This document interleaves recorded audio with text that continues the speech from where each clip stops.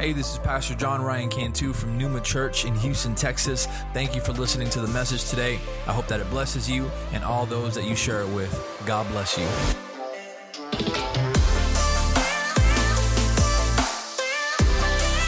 who said you can't have fun in church? Amen. We had a good time this morning in the presence of God. And this morning, I want to share with you a word. If you have your Bibles, we're going to get right into it. We're going to be speaking out of the Gospel of Luke, chapter 17, verses 11 through 19. That's going to be our main text this morning. If you have it, you can say amen.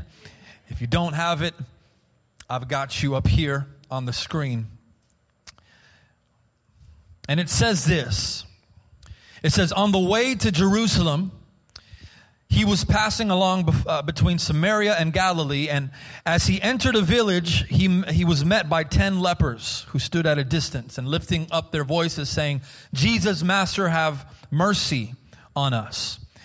And when he saw them, he said to them, go and show yourselves to the priests. And as they went, they were cleansed. And then one of them, when he saw that he was healed, turned back, praising God with a loud voice, and he fell on his face at Jesus' feet, giving him thanks, and now he was a Samaritan. And then Jesus answered, were not 10 cleansed? Where are the 9?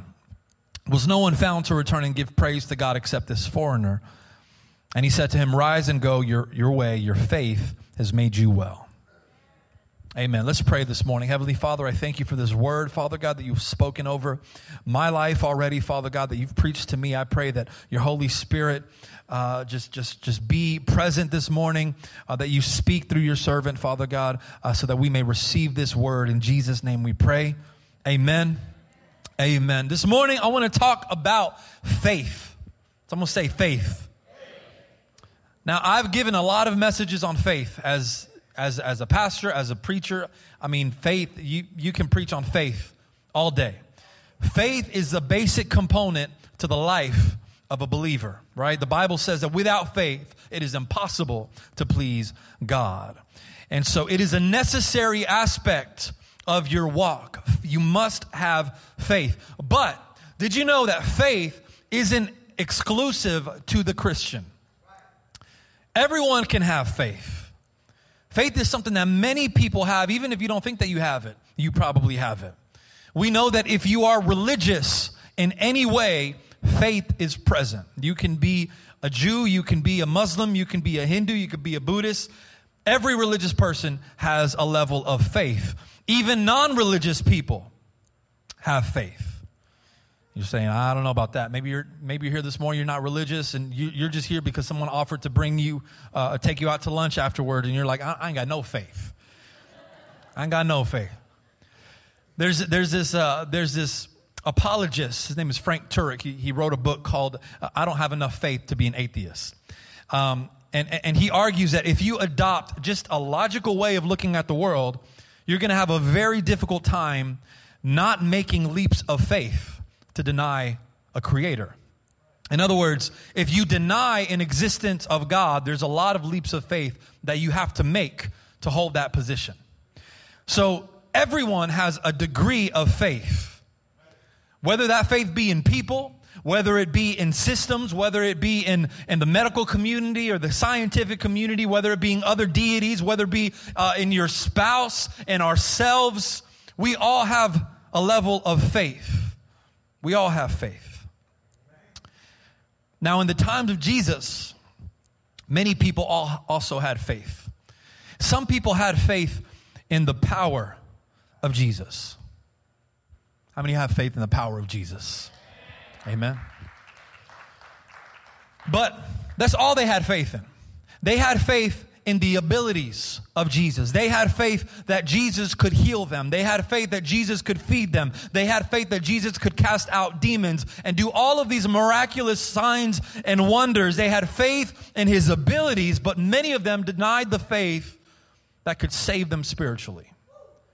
Many of them denied the faith that Jesus was more than just a miracle worker. He was more than just a healer. He was also God. They denied that faith. And so that is the type of faith that I want to kind of zoom into today. It's the faith that saves. That's the title of my message this morning. Faith that saves.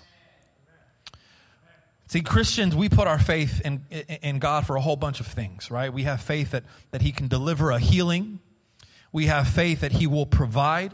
We have faith that He'll do a miracle. I love that testimony that Karina gave. She said yes in faith that God would provide. And as Christians, we do that. We put our faith in God for a number of reasons. And at the end of the day, we know that if God doesn't do the miracle, we're still good. We're still going to have faith in Him. But one thing that I can say with absolute certainty, and if you only had enough faith to put it in one thing, I would tell you to put that faith in the saving work of Jesus Christ. I can't tell you with absolute certainty that God will do the healing that you're asking for. I'll believe it with you. I'll pray with expectation, but unless I know the will of God, I will not speak for God. I don't know. I don't know if God will perform the specific thing that you've been asking for. But what I know for certain is that salvation can be yours as long as you accept the grace that's already been given to you. Some time ago, I had a brother come into my office, and he was going through some things in his life, and so he just wanted to talk. And he asked me this question. He said, "Pastor, will God heal my mom from cancer? Will God heal my mom? Will God deliver the healing that I've been asking for?" And that's one of those questions. It's difficult to answer truthfully without also maintaining a level of sensitivity, right? But I said, I know that God can heal your mom from cancer. I know that He can. I know that He has all authority, and the same voice that formed the universe can speak to that cancer, and that cancer will surrender. I know that God can do it. But His question wasn't, can He do it? It was, will He do it? Will He? And so that was the question that I had to answer. And I said, brother, I don't know the will of God to be able to answer that question for you. And I don't want to tell you something today that is different from what God is going to do and that affect your faith in God. So I said, I will pray with expectation. I will believe that He will do it, because as children of God, we have the right to go to our Father and ask Him of anything.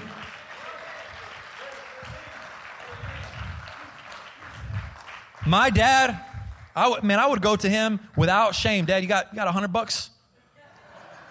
Yeah, $20? I mean, $5? What you got for me, right? I would go to him because I am his son, and I know that I can go to. There's no shame. I know that I can go to him. Will he do it? Will he give me $100? I don't know. Most of the times it was a no.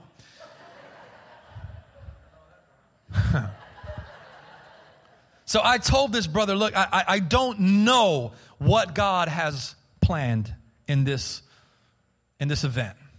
If I knew the will of God, I would say, if God told me that you're going to get that healing, I would speak that in faith because He said it. But I don't know what God will choose to do.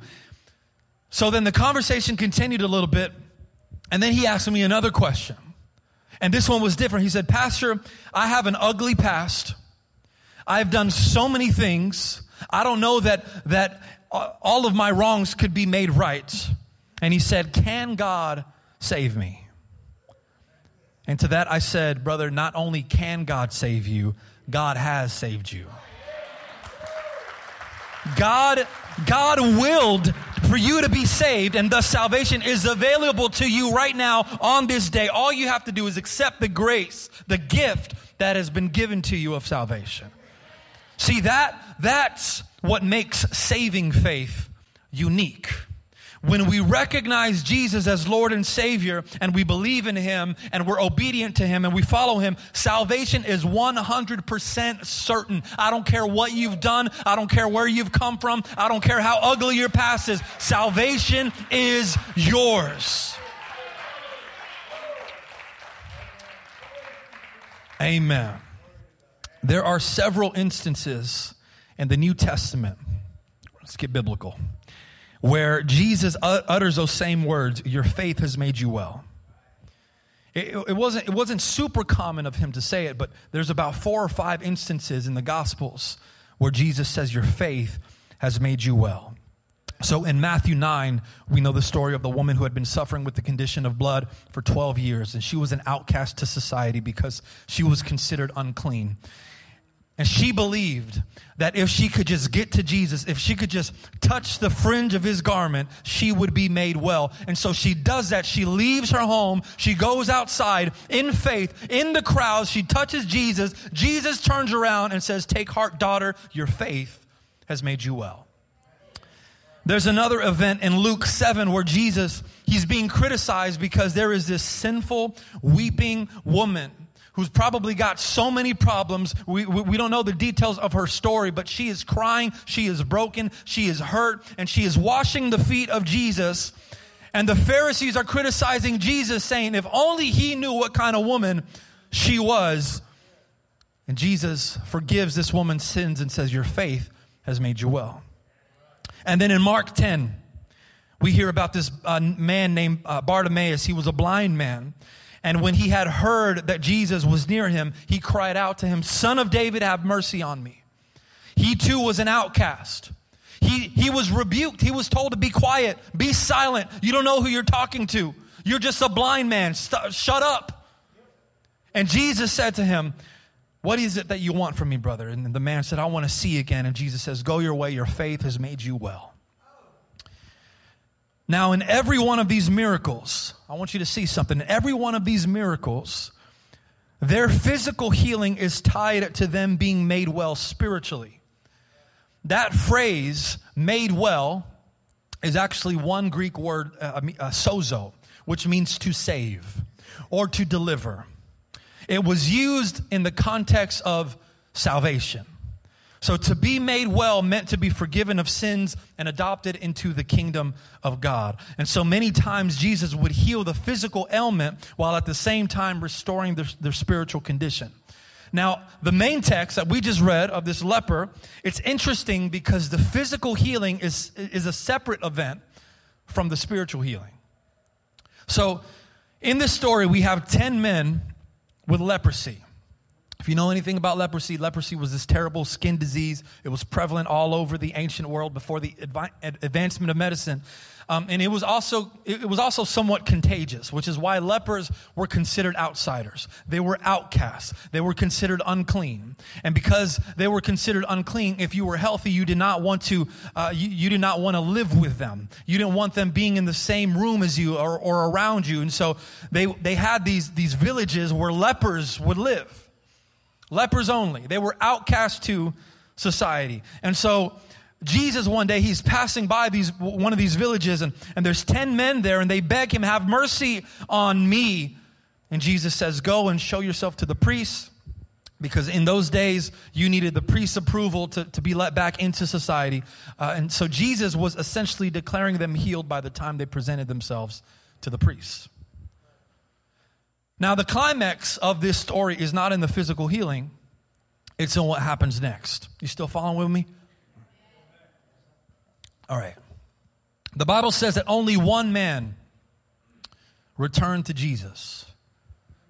There were 10 that were healed, but only one came back. Just 10%. One man. And what's also interesting, the Bible makes note of this, it's not just any man. He is a Samaritan man. He's a foreigner. So he has yet another level of disapproval in the eyes of society. Because the Jews hated Samaritans. They hated Samaritans. They wanted nothing to do. If you were a Samaritan and you were healthy, you were still an outcast. So he knows what it means to be an outcast to society. Not only was he a leper, he was a Samaritan leper. He was an expert at being an outcast. I don't know if you feel like an expert in your own insecurity sometimes. You feel like some of us are expert at worrying about things. We're experts about worrying about what other people think about us. And so we're up at night wondering, does this person hate me? Why did she not text me back? Some of us are experts at being angry. You know how to be angry. You live your life angry. You're a bitter person. You're an expert at it. Some of us are experts at lacking confidence. We live unsure of ourselves. You can name the weakness, fill in the blank. Some of us are experts in some type of negative way that we are ashamed of. We don't want anybody to know about it. But we know it so well because we live in it. But see, Jesus likes to take the weaknesses that we know so well so that he can deliver us from those weaknesses. He likes it when you're weak. He likes it when you're broken. He likes it. He likes it when you have something that you've been suffering with all your life, because he knows that he can deliver you. And see, this is a trend that we see in the miracles of Jesus. Jesus does miracles. You know, Jesus doesn't discriminate, right? Jesus does miracles for everybody. He does it for the weak, for the poor, the sick, the rich, the outcast. He does them for everyone. But there is something special about those who bear a weakness. Because in our weaknesses, that's how we are made strengthened by him. So we see this all over the scripture, man. Jesus doing miracles for the weak. He healed the man with the legion of demons. You remember that? This man was living in caves. He was an outcast to society. He healed the woman with the discharge of blood. She was an outcast. He offered living water to the Samaritan woman at the well. She was an outcast. He sat down with sinners, tax collectors, outcasts to society. The ministry of Jesus was directed to everyone, but it was most effective to those who knew they needed him. This is why Jesus says it is difficult for the rich man to inherit the kingdom of heaven. Because in the eyes of the rich, they aren't in need of anything. In the eyes of the rich, they've got everything that they need, everything that they ever wanted. They are members of society. Society loves them. It's the ones who need Jesus the most that are most thankful for what he's done. Can you say amen to that? I don't know if Jesus has done something for you in a moment of desperation, but this is why you're especially thankful when you think about what your marriage used to be and what it is today. You're especially thankful when you get to that anniversary and you said, man, I didn't even think we were going to make it this far, but my God delivered me and my marriage and my household, and now I am made strength by what was once weak. You're especially grateful when you remember how broken you were before Jesus saved you. It's those who experience the transformative grace and love of God that become especially grateful to him, because even though we were undeserving of his grace, he gave it to us anyway. That's what I want you to understand this morning. Because we don't know the story of the other 9 men. Maybe their greatest need was their physical ailment. Maybe that was it. And so once Jesus healed them from their leprosy, they didn't need him anymore. They were good. Maybe some of them went back to their lives and they were welcomed back into society so easily. They had friends. They were able to go back to work. It was easy. In their eyes, they had no other needs. But this Samaritan man, he comes back and he is grateful. And he's praising God. And he's giving thanks for his healing. But I think that there's another level of gratitude here, because we are told very clearly and obviously he was a Samaritan. Now here's what's interesting. I want you to follow with me. Jesus says to the man, rise and go your way. Your faith has made you well.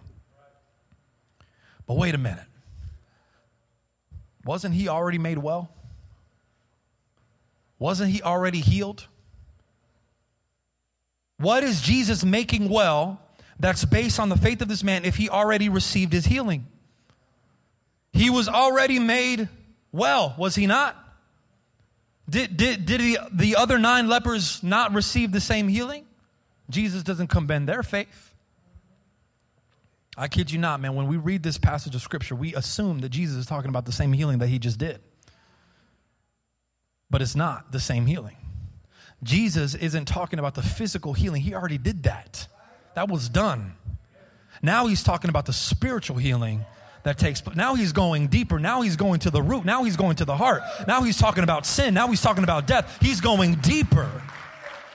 And can I tell somebody today that that is what Jesus cares more than anything else, is your spiritual condition.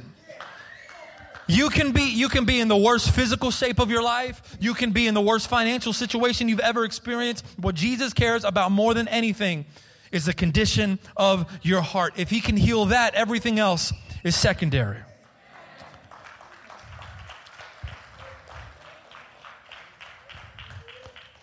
But this type of faith is different.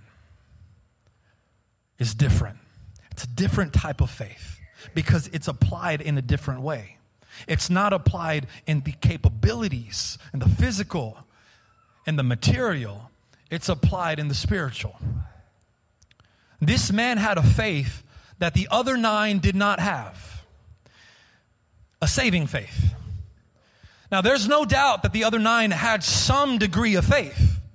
We just talked about that. Everybody's got some faith. The other 9 had some degree of faith. That's why they see Jesus walking. They know who he is. They know what his reputation is. They've heard about what he can do. And so they put their faith in his power. Jesus, have mercy.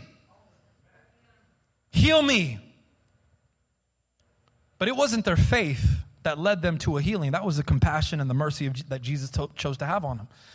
But when the Samaritan man returns, after having been healed physically, he falls down at the feet of Jesus, praising God. I want you to think about that. I want you to picture that right now. The gratitude of this man coming back. He says, you know what? I've got to go back.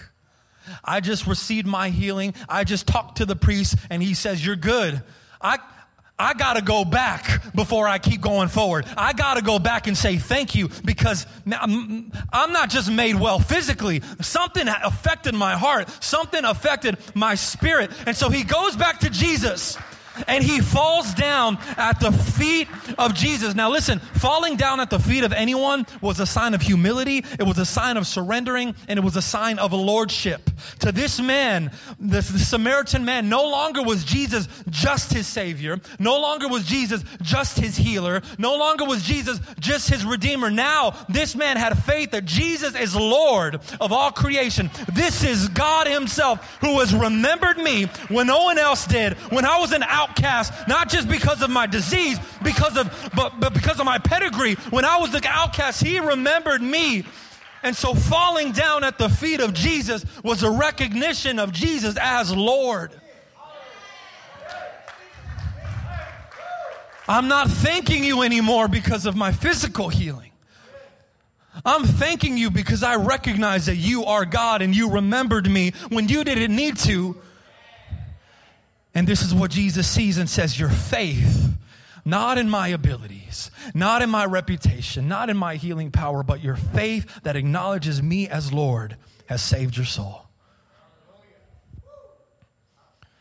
What good is our faith in a miraculous God when our heart isn't recognizing him as Lord? The Apostle James says, even the demons believe.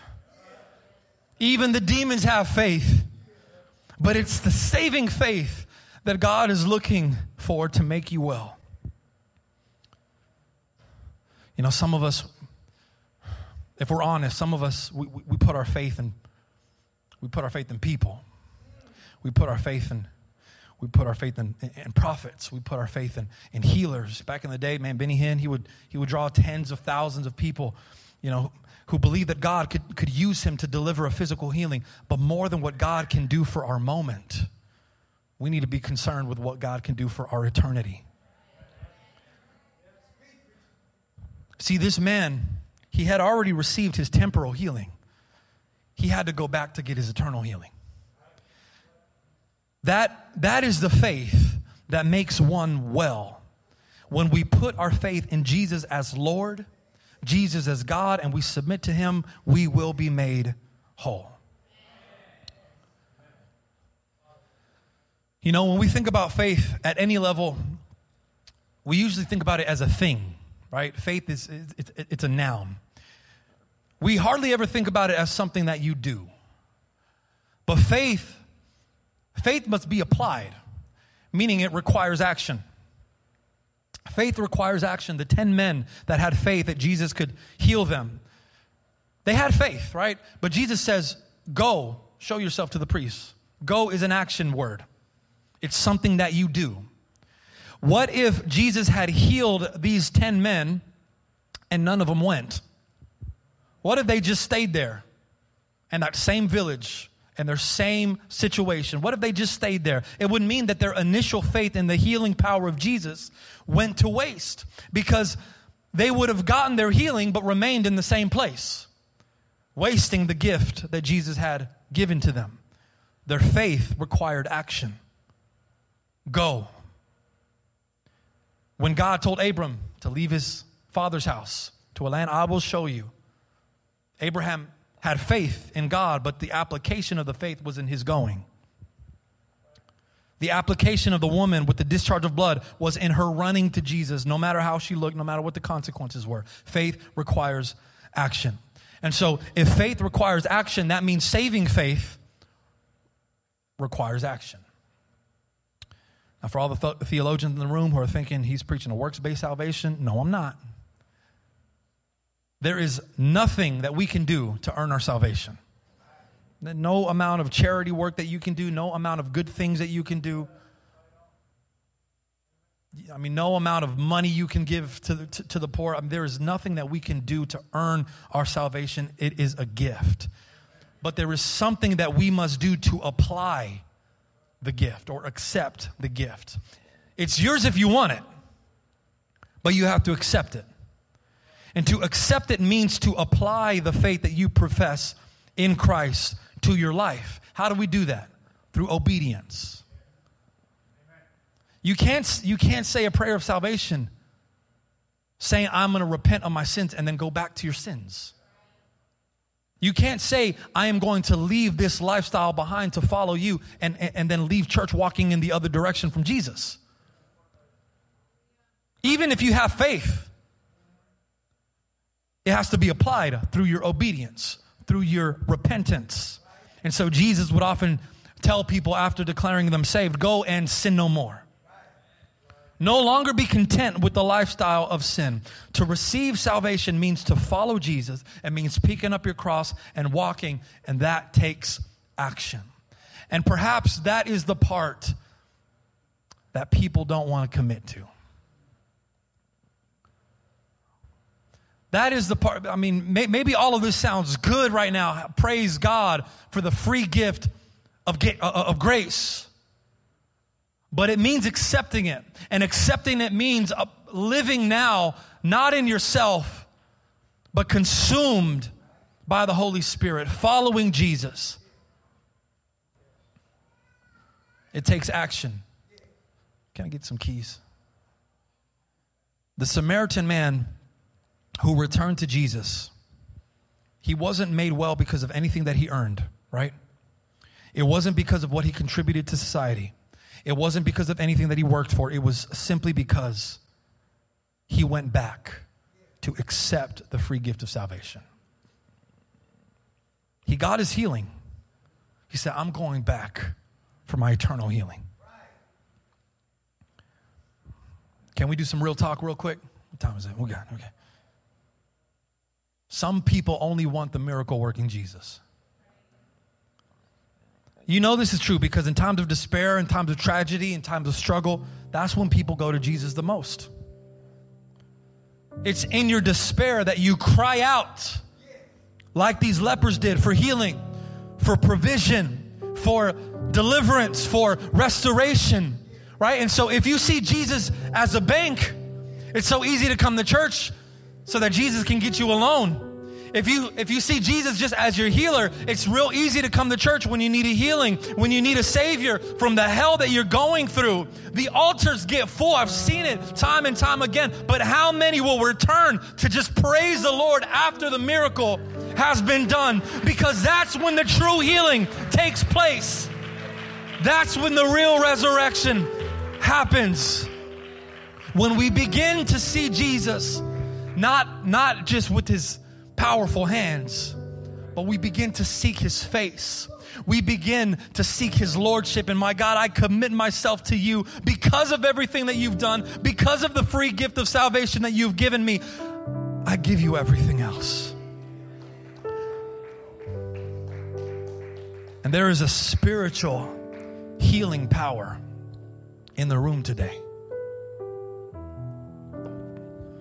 There is a healing power of forgiveness. It doesn't matter what you've gone through. It doesn't matter what you've experienced in the past. It doesn't matter what you've done.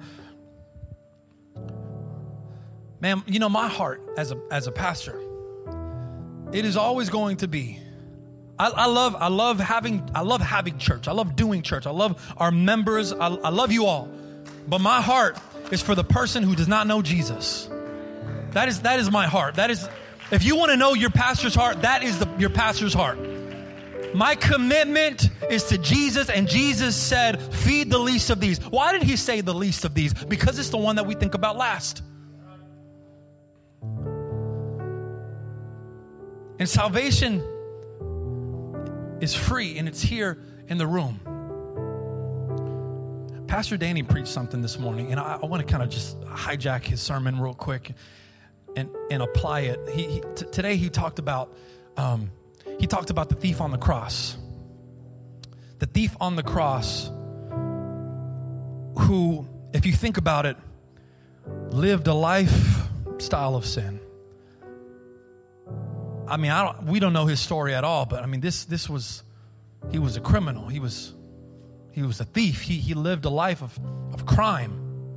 He was probably not a very good person. And all he does is recognize the lordship of the man hanging next to him. All he does is recognize the king who is hanging next to him. And that's all that's required of him. That simple profession of faith for Jesus to say, today you're gonna be with me in paradise. That's it.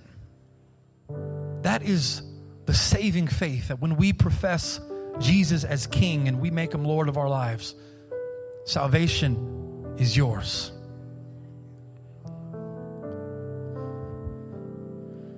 And so this morning, I always get nervous when I do this.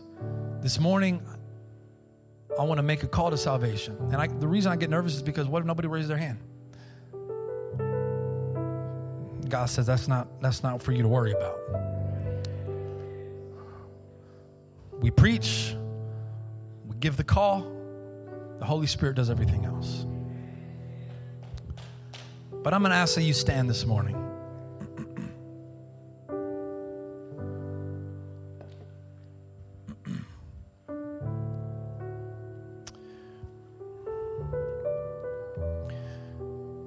I'm going to ask that you bow your heads and close your eyes. And my God, I thank you for this word, Lord. I thank you, my God, because I know that there is healing power, not just to heal us from our physical infirmities, my God, but from death, from the bondage of sin, my God. I thank you because you make us well, Father God, that when we profess our faith in you as Lord Jesus. I thank you for the free gift of salvation, my God, that you made available to all people, Father God. I thank you, my God, because even though we were unworthy, my God, you looked at us and with love and compassion, you chose to die so that we may have resurrection. If you're in the room today, every head bowed, every eye closed, this is just between you and God. If you're here this morning and you're not walking with Jesus, you have not accepted him as your Lord and Savior, you're not walking with him as your Lord. Maybe you know about Jesus. Maybe you have faith in Jesus and what he can do. But this morning, if you want to accept Jesus, not just as a miracle worker, but as your Savior, as your Lord, and you say, Lord, I am going to begin walking with you. I'm going to turn away from a life that does not include you in it. If that's you this morning, I'm just going to ask that you raise your hand. That's it. No one else is looking around. This is just between you and God. If that's you this morning, raise your hand. Amen. Praise God. Praise God. Amen. If that was you, can you just hold it up one more time for me? One more time. Amen. Praise God. Thank you, Jesus. I'm going to ask that we, as a church, we pray this prayer.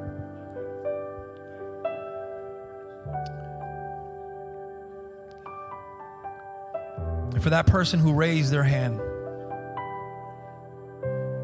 my prayer for you is that you make Jesus Lord, that you begin to walk with him. And it's not always easy, and it doesn't mean that we never stumble. It doesn't mean that we never fall. But now we fall on grace. Now we get back up. Now we continue to work and follow Jesus by the power of the Holy Spirit. And we say, even though I fall, I'm not turning around. Even though I fall, I might stay down for a minute, but I'm going to get back up and I'm going to keep following you, Jesus. If that was you, I want you to pray this with me. And I'm going to ask the whole church to repeat it. Heavenly Father, thank you for your son, Jesus. Thank you for the free gift of salvation. Thank you for remembering me when I was an outcast. When I didn't believe in myself. Thank you for your grace. Thank you for your love. Today I repent of my sins. I pick up my cross and I follow after you, Jesus. Holy Spirit, enter my life. I now belong to you. In Jesus' name, amen. And somebody give God some praise. Hallelujah.